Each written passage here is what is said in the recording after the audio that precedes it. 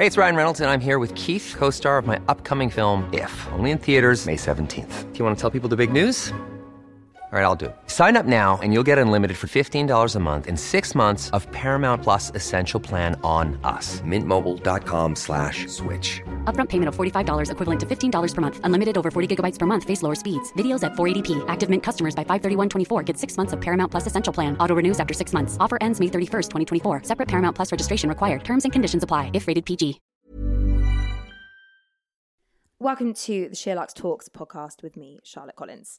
It's estimated that more than 1 million women in the UK suffer with endometriosis, a condition which sees tissue grow outside the uterus, causing menstrual irregularities and excruciating pain. And yet, many women are left waiting years for a final diagnosis, forcing them to find alternative ways to cope with the symptoms in the meantime. Today, I'm joined by Dr. Shazadi Harper, a forward-thinking menopause and perimenopause wellbeing doctor and founder of the Harper Clinic on Harley Street, and friend of SheerLuxe, makeup artist Lisa Potter-Dixon, who has talked candidly and frankly in recent years about her struggle with the disease. Welcome both. Thank you so much for being here. Lisa in particular, thank you for being, both of you, thank you. but Lisa in particular, because it's not an easy thing to talk about one's own personal health struggles, is it? No, definitely it is. But I think it's so important because, like you mentioned, over 1 million women, and that's women we know of, suffer from this. And the more we talk about it, the more knowledge people have. So true. Dr. Harper, let's start with the basics. What is endometriosis? So the lining of the womb is made up of endometrial cells. So those are the womb lining cells. And so endometriosis is when those cells are outside of the womb, and so they respond to the hormones that we would normally respond to, as part of our menstrual cycle, but normally we'd have a period. Now, because some of these cells are outside, they've got nowhere to go, and it can cause inflammation. So basically, in a nutshell, it's when those womb lining cells are outside of the womb, and that's why it causes the pain and the problems.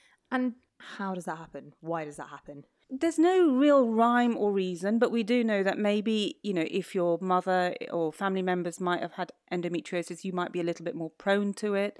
There may be some sort of autoimmune history, but really, there's no sort of hard and fast rule why one woman gets it and another doesn't. Okay. Lisa, I'm going to ask you about your story, I guess, first and foremost, because you've got so many personal experiences with this, and I think so many other questions come from your story. So if you don't mind kind of taking us back to the beginning and telling us about your journey with the disease. So I started my periods when I was 11, which is obviously early. And I was in so much pain from the beginning, monthly periods. And, I just started senior school. So you can imagine that's stressful enough.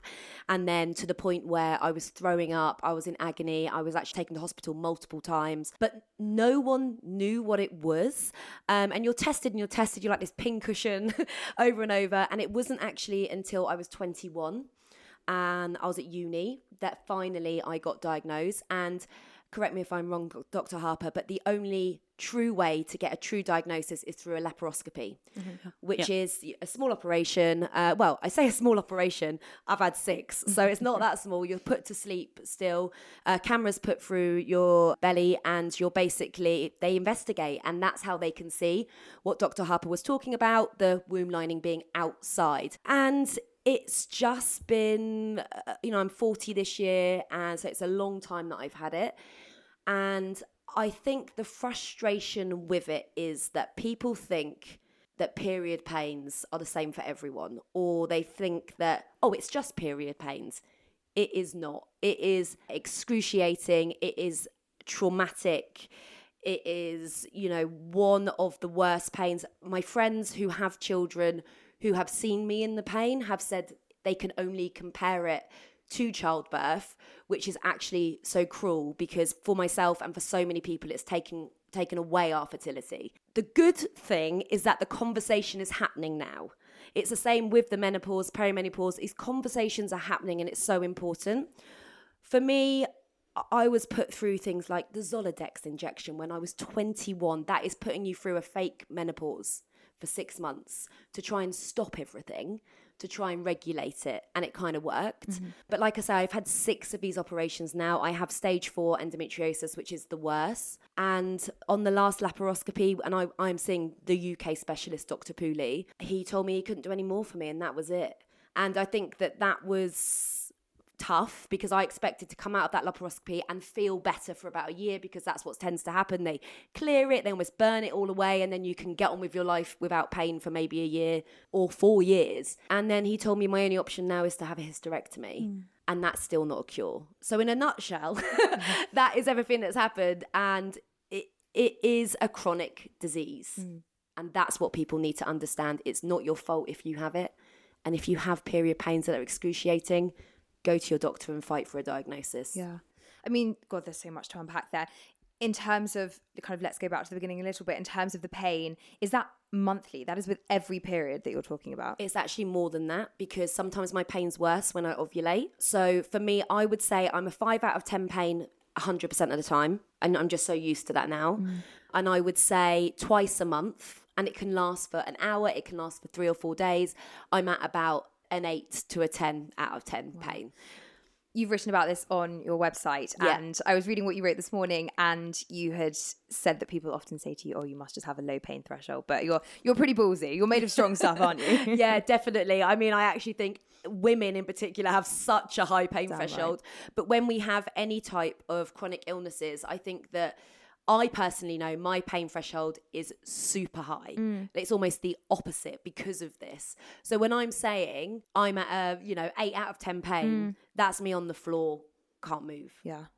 Dr. Harper, a laparoscopy, just explain a little bit about the process. Lisa said that, it can clear up the endometriosis. I mean, what does it look like? What does that mean? What does the procedure entail? Well, I think Lisa covered it. And Lisa, thanks for sort of explaining it really, really well, and, your own journey. So a laparoscopy is keyhole surgery. So you are, put to sleep, in the sense of a general anaesthetic. A little incision is made below your belly button usually.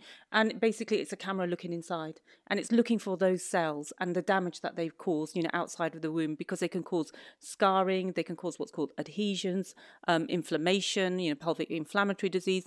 And that's why women feel this pain. And I think, going back to you, Lisa, I think because people think, oh, periods are normal, then they think, oh, period pains are normal and women should just put up with them or suffer, experiencing them. But, as she said, they are excruciatingly painful. Some women faint, they pass out.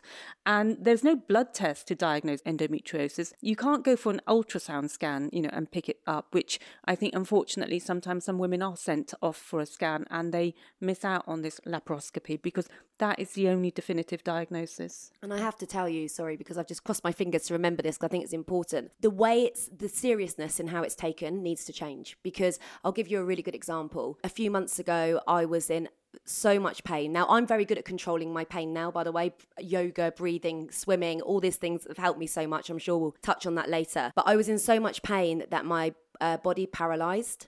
My hands paralyzed. Theo, my husband, was just like, oh my God, I've never seen you like this. We had to phone an ambulance. And we phoned we tried 111, that we couldn't get through. So Theo was like, I'm phoning an ambulance, this is it. So we phoned them. We got through. We were saying about all of my symptoms that, I was literally, couldn't speak. My body was like shutting down in some respect. We didn't know what was happening. And then they were like, okay, no problem, blah, blah, blah, asking all these questions. Has she got any diseases? And we said, yeah, endometriosis. And they went, okay, call us back if it gets worse, and put the phone down. Wow. Gosh, so even medical professionals just aren't taking it seriously. How did you get out of that? So it took hours. Theo carried me into a bath, because hot water is one of the things that helps. And so you didn't even get medical attention? No. Wow. He just had to carry me into bed. We were just like, I can't believe that because it's endometriosis that the ambulance wouldn't come. I understand they're under a lot of pressure, but when you're not overreacting. But I think it's going back to that question of, because it's natural, because, it's menstrual cycle, it's, they just assume, or a lot of people assume that, why are you complaining? And on average, it does take about 7 or 8 years for a woman to get a diagnosis. She can be going backwards and forwards to a GP multiple times before she gets that diagnosis. And that's why, in a way, it's diagnosed late. Yeah. Because you were saying, Lisa, you think you've had it since your period started. Yeah. And for most women, when their periods do start, whether it's 11 or 12, the first couple of years are irregular, and they can be heavy. And that's embarrassing in itself. You're standing up and thinking, have I flooded through? It's uncomfortable, it's painful. Women lose days off school, off work because of this. And yet it takes so long to sort of be picked up. Well, without wishing to be political about it, I'm sure if it was universal, it would get sorted a lot sooner. Yeah. Does one automatically have endometriosis from birth, from the age at which your period starts? How does it develop within your body? I think that's difficult to say because of when it's picked up and diagnosed. So you don't know, were those cells lying outside of the womb, and then when puberty kicks in and your hormones start to, your ovaries start to produce hormones, that's why they then become active. So it is difficult to say that, whether or not you were born with it or not. But we know that that's when they get active, when your ovaries start producing your hormones, estrogen, progesterone, and following that menstrual cycle. Are there varying degrees of it? Lisa obviously mentioned that she was stage 4. Are there varying, presumably that means there are stages 1, 2 and 3. What does that mean? And does that determine the level of pain and the symptoms that you experience? Funnily enough, I was looking this up and it said that, sometimes, usually the pain doesn't always necessarily correlate to the degree of endometriosis. Okay. It can be that depending on where those cells are, you could be in excruciating pain, and yet, when you go in with a camera, maybe, there aren't as many cells as you thought. So it's not a direct correlation, because the cells can be, on your fallopian tubes, they can be in your pelvis, they can cause, adhesions to your bowels. So, it can very much be, the pain is not dependent on the number of cells that are out there. So sorry, just to be clear, the cells being on certain ones of those areas would determine how painful it was. Yeah. So if it was on, It's like glue. The way I think about it is it's like glue in your womb, and actually the misconception is that actually it just stays in your womb. It can actually spread on other organs in your body as well. But the bowel in particular, so my bowel has got worse and worse over the years in terms of where it's stuck to.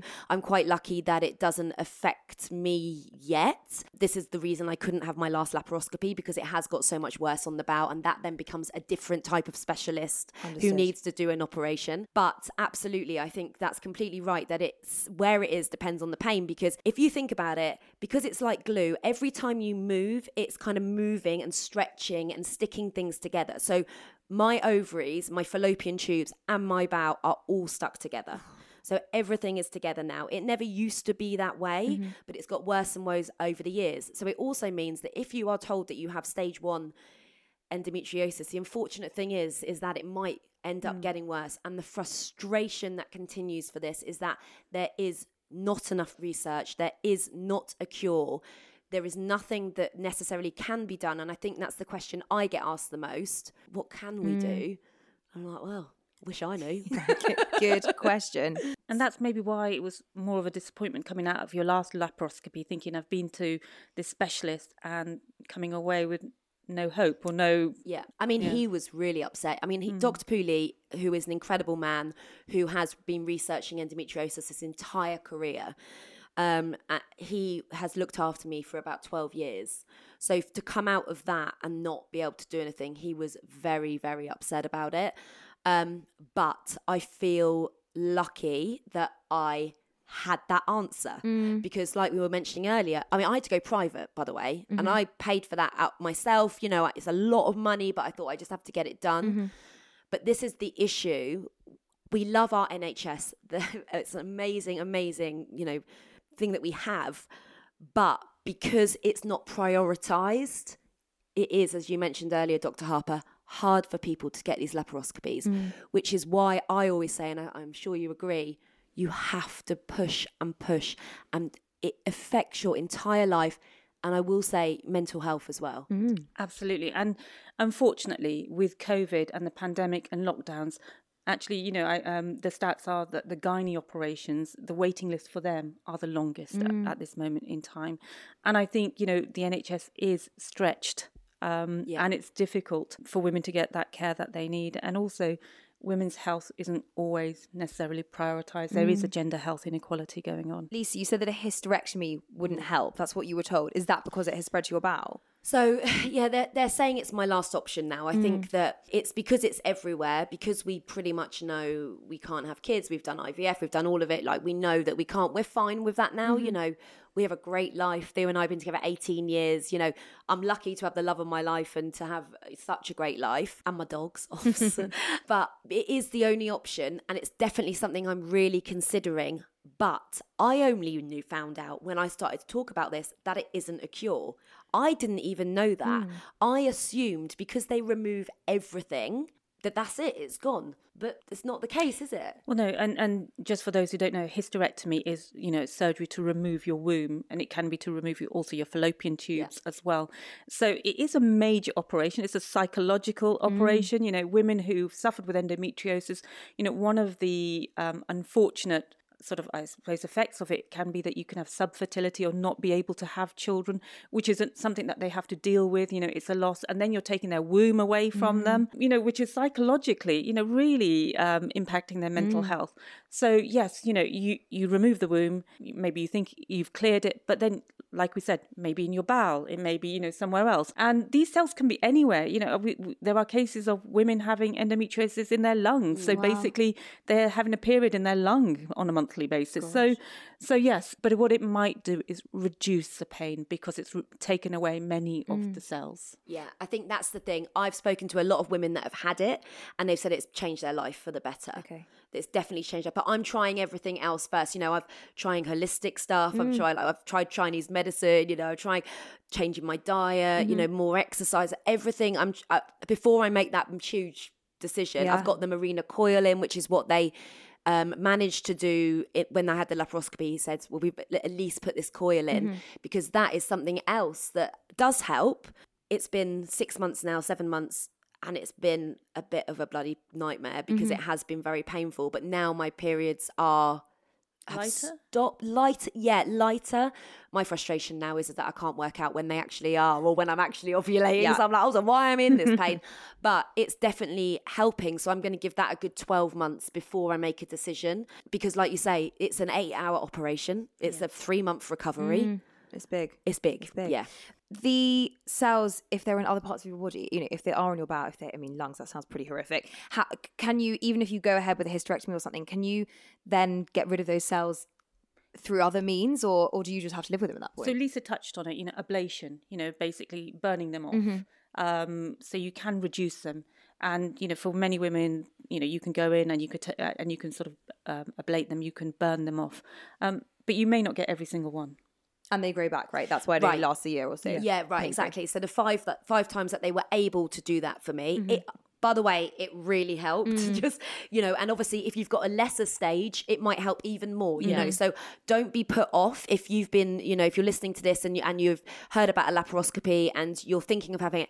It was the best thing that I did 5 times, you know, like it really was. And it helped me so much with the pain. And also, if you are trying to get pregnant, it is a really good thing to do and then try and get pregnant. Especially those early stages, if you're stage 1, stage 2, if you're in those early stages, that's why it needs to be diagnosed sooner. Absolutely. And, it needs to be spoken about at school. We are so shit at talking about women's health at school. Women need to understand, girls need to understand, and men, everyone needs to understand women's health. And even if it's things talking about the menopause, etc., because our mum would be going through it, but endometriosis needs to be made more accessible to people because they need to understand that it's okay to be going through this pain. Yeah. I have to tell you about this lady who messaged me. I'm obviously not going to mention her name, but she did tell me I could say this. She works in a male-dominated environment and had been going through period pains, like horrendous. And the men, and obviously there's so many supportive men out there, by the way, but the men she was working with, there was a few of them that were basically taking the piss out of her pain every single month, telling her that she was pathetic and telling her, and it had been going on for years, to the point where she was suicidal. God. Then she read the article I did for the Sunday Times and had never heard of endometriosis, went to the doctor, got diagnosed with stage 4, and then left her job and just said, it's just changed my life just having that diagnosis. So this is why it's so amazing that SheerLuxe are talking about this. I mean, you guys are so great at talking about women's health anyway, but it's so important that we have the conversation and have the conversation with your friends. If you've got children, teenagers, have the conversation, because the one thing I wish I was told was to freeze my eggs. I wish I'd been told that in my 20s. So that's, I want to ask about fertility, Dr. Harper, and how it works. I mean, so you mentioned just before about the stages and fertility affecting that. So somebody like Lisa, who's a stage 4, were they at a certain point, stage 1, 2, and 3? Is that how it works? And you're more fertile in those early stages? Hey, it's Ryan Reynolds, and I'm here with Keith, co-star of my upcoming film, If, only in theaters May 17th. Do you want to tell people the big news? All right, I'll do it. Sign up now and you'll get unlimited for $15 a month and 6 months of Paramount Plus Essential Plan on us. MintMobile.com/switch. Upfront payment of $45 equivalent to $15 per month. Unlimited over 40 gigabytes per month. Face lower speeds. Videos at 480p. Active Mint customers by 531.24 get 6 months of Paramount Plus Essential Plan. Auto renews after 6 months. Offer ends May 31st, 2024. Separate Paramount Plus registration required. Terms and conditions apply if rated PG. Life is full of awesome what-ifs and some not so much, like unexpected medical costs. That's why United Healthcare provides Health Protector Guard fixed indemnity insurance plans to supplement your primary plan and help manage out-of-pocket costs. Learn more at UH1.com. Well, potentially, it's not necessarily you're more fertile, but It affects your fertility less, sure. And so yes, so maybe if things had been picked up at that stage 1, she may have had ablation, following on from sort of her laparoscopy, and then yes, there may well have been sort of an increased chance at that particular point in time. So that's why, catching it early, or not catching it, but, finding out about it, talking about it, that word endometriosis. Now, how many of you have actually heard it, out there and things. So I think that's why you're right. It needs to be spoken about in school, because I think women just think, or girls think, oh, it's just period pains. But, if you're passing out, sometimes it can be really heavy periods. You can get flooding. You may get anemic. Fatigue is a big symptom as well. And also, if it's mentally draining, and so that also tires you out. It can impact your career and your career choices. And so, yes, that's why in schools we need to be talking about it to girls, to boys, and just making it part of the normal curriculum. Yeah, damn right. In terms of fertility then, let's talk science first of all. How is it that it affects? I mean, that might sound, like I'm stating the obvious because of course where it's located, but how is it exactly that it affects one's fertility? Well, because you've got these cells sort of everywhere, or, sort of outside of the womb, and they're responding, it causes inflammation. So it's that inflammation then that sort of impacts your fertility. And, they don't have anywhere to go. So when you're having your menstrual cycle, when you're bleeding, those cells are bleeding, there's nowhere for them to go. That inflammation is being caused. And so, it is, women find it very difficult then to conceive. It's toxic. It makes a toxic environment is basically the way I've been told. So exactly what Dr. Harper said, because you're bleeding externally as well as internally, basically, it's causing a toxic environment, which a lot of the time, even if you can get pregnant, which has happened to me multiple times, you can't hold it. Yeah, so you can hold it for weeks or whatever, but then that's it, because it suddenly becomes, it's like it almost, your body's poisoning. Yeah. Basically. Inhospitable. Yeah. Lisa, you touched on freezing your eggs. I mean, then how does that, if it's such a non-hospitable environment, can that work? Can one carry a baby even at that stage? Well, I suppose it gives her the option, to have a surrogate, to have somebody else carry the baby. So, you can still have a baby then, and it gives you choices. Right now, otherwise women lose that choice. Yeah. And I also think that the reason that I'd wish I'd been told that is because when I got to the point that we did IVF, as an example, my eggs were much weaker because of the endometriosis. Whereas if I'd made that decision, Theo and I were together from the age of 21, if maybe at 28 I'd made that decision, we all know that our eggs get weaker and weaker as we get older anyway, but at least then I would have been able to have a better chance. But again, like you say, surrogacy and all of that kind of route as well. But I think it's just having the option. Understood. Yeah. Can we talk about birth control and hormones? You talked about the coil. How does that play into it? So if we go back to basics, in a sense, when puberty happens, our hormones estrogen and progesterone start kicking in. And estrogen is a hormone that causes sort of the thickening of the womb lining and ovulation. And then progesterone hormone is, often we call it that fertility hormone. And so it sort of holds on to the egg. So, because the womb lining responds to estrogen, so by, putting somebody onto the pill, combined pill, then it can keep the womb lining thin. and the same with the Mirena Coil. It's got progesterone on it. So that progesterone keeps the womb lining in place and thin. And so you're not having that sort of monthly bleed and contractions in the same way as you would have had you not been on contraception. And that's why sometimes women are put into this artificial menopause, like you talked about Zoladex injections. It can also come as a nasal spray or, other forms of injections, that what that's doing is it's basically shutting down your ovaries, so you're no longer producing those hormones to cause that sort of hormonal cycle. And that's how it works. And so that's how it works to sort of alleviate the pain, the suffering that women are going through. I mean, I would say it's shit, we shouldn't have to deal with it. Like hormones, we all know hormones affect us in so many different ways, whether it be emotionally, whether it be exhaustion, like we've mentioned already. So it is not great having to do all of those things, but if it helps with the pain over anything, I would say it's worth it. Speaking to your GP, speaking to a gynecologist, getting advice. But I would also say, on top of that, you have to look after yourself, Absolutely. don't you? You have to stay healthy.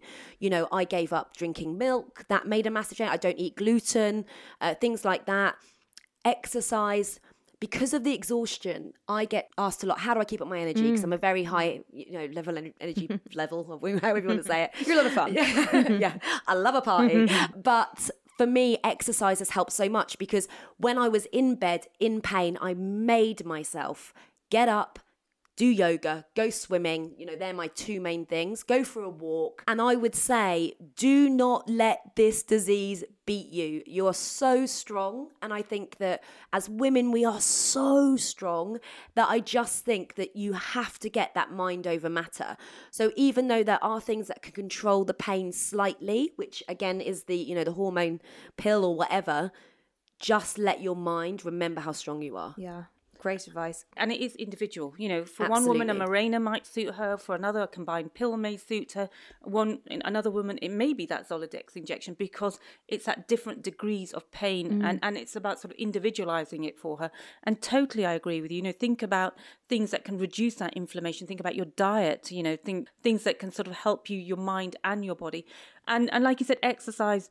But you don't have to go into a HIIT class. No, I can't. No. Yeah. And so listen to your body. Your hormones are really important. They're our messaging systems within our body. And so listen to it. We don't have to go out and do those kind of extreme, strenuous exercises, but things like yoga, meditation, swimming, walking, all of those things. We need to maintain doing that on top of everything else. I'll tell you something that's actually, I think, made a big effect for me that I've only been doing for about 8 months is taking supplements. So I spoke to a brand called Wild Nutrition because their founder, Henrietta, has endometriosis. So she started her brand around endometriosis, basically, to create a product called Endo Complex. And I thought, well, do you know what? I'm just going to try it after this laparoscopy. And I had a consultation with them, which they just offer. And then they advised me on different supplements to take. Turmeric, I think, has made a big difference to me because it's anti-inflammatory. And then their Endo Complex. Obviously, it's different for everyone, but I've taken a few things. It has been a game changer for me, as has taken Simprove because of the probiotics, gut health, because I think I have IBS as well, but who knows, it could just be a side effect of endo. But doing that has really helped. Well, when you're stressed, that causes irritable bowel syndrome. When you are emotional, it affects it. So, and also you can get the endometriosis affecting your bowels as well. So you can get bloating symptoms as well. So, a really good probiotic is helpful. I think, taking anti-inflammatory supplements like turmeric, like omega-3, are really good. I think the B vitamins are great for women to help sort of balance their mood hormones, and magnesium because it's a relaxant as well. And so I often think with women, we have such pacey lives, it can be very difficult to get all of our sort of nutritional needs just from food alone. And so, yes, taking a good supplement is a good idea. That's one way of helping. What else is there out there in terms of pain management? I mean, there's painkillers. Presumably one doesn't want to spend their life on Advil, but what else can you do to diminish the pain? So there are pharmacological treatments. You can get different strengths of, painkillers from your GP or over the counter. But I think, things like we talked about heat helping. I don't know if you know this, Lisa, but, there's a lovely hot water bottle called Yu that you can just wrap around you. I love that. Been there, done that, yeah. But also things like swimming, and yoga, meditation, breathing exercises. Don't underestimate the power of breathing. I've started to do that because I find that, life's always a bit sort of stressful. You get a little bit anxious. You can slow yourself down a bit. And, slowing yourself down is a good thing as well at times. So there are the alternatives to do. Acupuncture may help.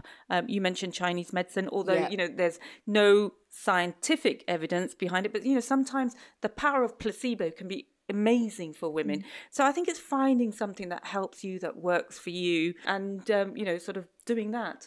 Lisa, anything you tried that really didn't work? Oh my God, I've tried it all. Do you know, I feel that for me, actually, the things that I have tried have all worked in some sense. There's definitely things that have worked more than others. Talking of acupuncture, I have one of those bed of nails acupuncture mats, and I lie on it religiously for 20 minutes every day. But honestly, it is the basics of having a bath and a hot water bottle that are the things that help me the most. Things that haven't worked. I was actually advised to start running. And that was like the worst thing I was told to do, because you're jumping up and down basically when you're running, and it really screws with your insides. As you can imagine, it's moving a lot. So like jiggling. Yeah, exactly. And things like HIIT I can't do. But I would say, just getting a good hot water bottle. My all-time favourite hot water bottle cover is one from Toast. Okay. And it's just like a really fluffy one, because I just think we deserve a really good hot water Damn right, bottle. you invest in your hot water bottle. And put it on your back rather than your stomach. Lower back helps a lot. Makes sense. Any other lifestyle choices that you can make? I mean, Lisa's talked about food, cutting out certain foods. Are there certain choices that you should be making? Well, we talk about sort of anti-inflammatory diets and things that, can help to improve your gut health. So, whilst you may not be celiac disease, maybe cutting out gluten might be helpful, cutting down on dairy. So yes, diets can help. Having sort of oily fish, which have a lot of omegas in them, those kind of things can really help. And also maybe diets which help sort of balance your estrogen, your hormonal levels, like with flax seeds in them. And so also having live yogurts to sort of get this sort of good gut bacteria going. Dr. Harper, you specialise in perimenopause and the menopause. Can you just talk a little bit about endometriosis in relation to that stage of life? Assuming you haven't had a hysterectomy and you're going through those kind of, in inverted commas, normal, that normal process, then how does it affect it and what happens? Yeah, I mean, one of the things I find kind of disappointing is when women do come along to clinic and they maybe just be in their early 40s, they've just been diagnosed and they've been suffering for so long. But I think the thing to sort of put out there is endometriosis sufferers can get the same treatment as any other woman. Women say, well, can I take HRT? Will that cause my endometriosis to sort of proliferate, multiply? And I say, well, no, because your natural hormones are starting to decline. We're not sort of topping you up and boosting your hormones to super levels. So I just want women to understand that they don't have to suffer through their perimenopause and menopause. They can still come and see their doctor and they can still go on HRT. Okay, good to know. Any other myths about endometriosis that, either of you would like to dispel, other than people's lack of knowledge around it, lack of understanding of the pain? Is there anything else that bugs you on the subject? Well, I have one that I don't know if it's true or not, that you might know, Dr. Harper. People say that when you have a baby, it gets rid of the endometriosis. No. That's something I've heard so many times. That it would flush it out. Yeah, almost. that basically you have a baby and then it's gone. It can't be true, can it? No, because, you're still having hormones and you're still having periods afterwards. The only time that it quietens down is menopause, because your ovaries have shut down, and if you don't go into any treatment. Right. And it was good to know about the HRT thing, because again, you hear all these mixed reviews, and I think that's what it is. There is so many myths out there that knowing what is actually correct is important. Let's talk about resources around the subject. We've said several times that it's so under-researched, under-talked about. Lisa, in your piece on your site, you spoke about a documentary that has come out called Below the Belt, which is exec produced by Hillary Clinton, which is, that's quite a thing to have been put out there, given how few people seem to know about the subject. That's obviously one great resource out there. Where else can you go? What else can you watch? Who else can you read about? You've also done an amazing detox in the past few years, which has really helped. What are the resources out there other than the obvious? Honestly, the problem is that there isn't lots. There is an endometriosis charity in the UK who are good for just the facts. But honestly, it's a struggle to find the research because it's not accessible a lot of the time, is it? And, this is great that this documentary's come out, etc. The more we speak about it, like we've spoken about today, the better it is. But I found it really hard to find anywhere, which is why I wanted to speak about it. Yeah. Well, less money is spent on endometriosis research than erectile dysfunction. So Wellbeing of Women is a great charity, actually. They're doing a lot of research into endometriosis. And to put into perspective, 1 in 10 women suffer with endometriosis. So it's not, it's not just a very few women that get this. So yeah, it definitely more money needs to be ploughed into it. More research needs to be done into it. And Wellbeing of Women is a charity I know that are doing something about it. And I think that talking just to your friends as well, we love to chat, girls do. So I think that a lot of women feel alone in this. I think, if you're listening to this and you're thinking, I might have it or I have got it, you are not alone because there is that 1 in 10 women. So it's more than likely that you know someone else that has it. So having that conversation to not feel alone is really, really important. But I can't tell you this is a source that will give you the answers. I think some women do connect on social media. I think Instagram's been great, over sort of the pandemic, the last couple of years. I've seen it within perimenopause and menopause. So I think, women are connecting with other women. And like you said, not feeling alone is the most important thing, because often you think, is it just me? But actually there are many more women out there, experiencing the same thing as you. Isa, you touched before on having to go private to get the extent of help that you needed. I know you're both keen to emphasize that you start with a GP, right? That's obviously your first port of call. You've got to be pushy, as you said. Yeah. And how, Dr. Harper, maybe you can shine some light on kind of where you go from there. If you're, are there specialists out there on the NHS? Does one have to go private? What else can you do to get that help? Well, ideally, one shouldn't have to go privately, but you do have to go to your GP first. And I think you said it right in the sense of you may have to be pushy. You may have to keep going back. And if that GP is not listening, maybe go to another one within the practice. But the next step would be that the GP would refer you to the gynecologist and the gynecologist would arrange the laparoscopy for you. So it is a bit of there are steps in the process, but your first port of call would be your GP. And I also think that when you get to that gynecologist point, they might just try and give you a scan. So my cousin is in this position at the moment where she thinks she has endo, and they've given her a scan and said, oh yeah, we think you've got it. You cannot see the extent of endometriosis in a scan. You can see, because it causes cysts as well on your ovaries a lot of the time. They can potentially see the shadows of the cysts, right? But they can't diagnose it. And she's at a full stop now. It's almost like that's the answer. Well, it's not. That you need that laparoscopy. And I think that, like Dr. Harper just mentioned, it is just going backwards and forwards. That's the annoying thing, but you have to do it to get that operation. Because you may get misdiagnosis of like polycystic ovaries. Yes. And I think that's why you can't just have an ultrasound scan. If you think that you've got endometriosis, if you've got a family member who's got it, as I said earlier, you have a higher chance, then you have to push for that laparoscopy. And also what we need to remember, which I didn't know, might be common knowledge, but all the specialist doctors work for the NHS as well as private.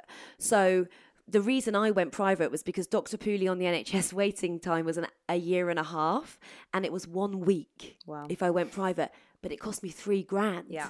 It's so much money, but I was at a point where I was like, I just need to get the answers for this now. Yeah. We shouldn't have to pay, but if you have private healthcare as well, and again, this might be different for everyone, but from my knowledge, unfortunately, a lot of private healthcare doesn't cover women's fertility, but it will cover the first laparoscopy because you don't have the answers. So you don't know that it is a women's fertility issue. But also it's a women's medical issue. It's about exactly. living with chronic pain. It's not it impacts fertility, but it's not a fertility issue, is Exactly.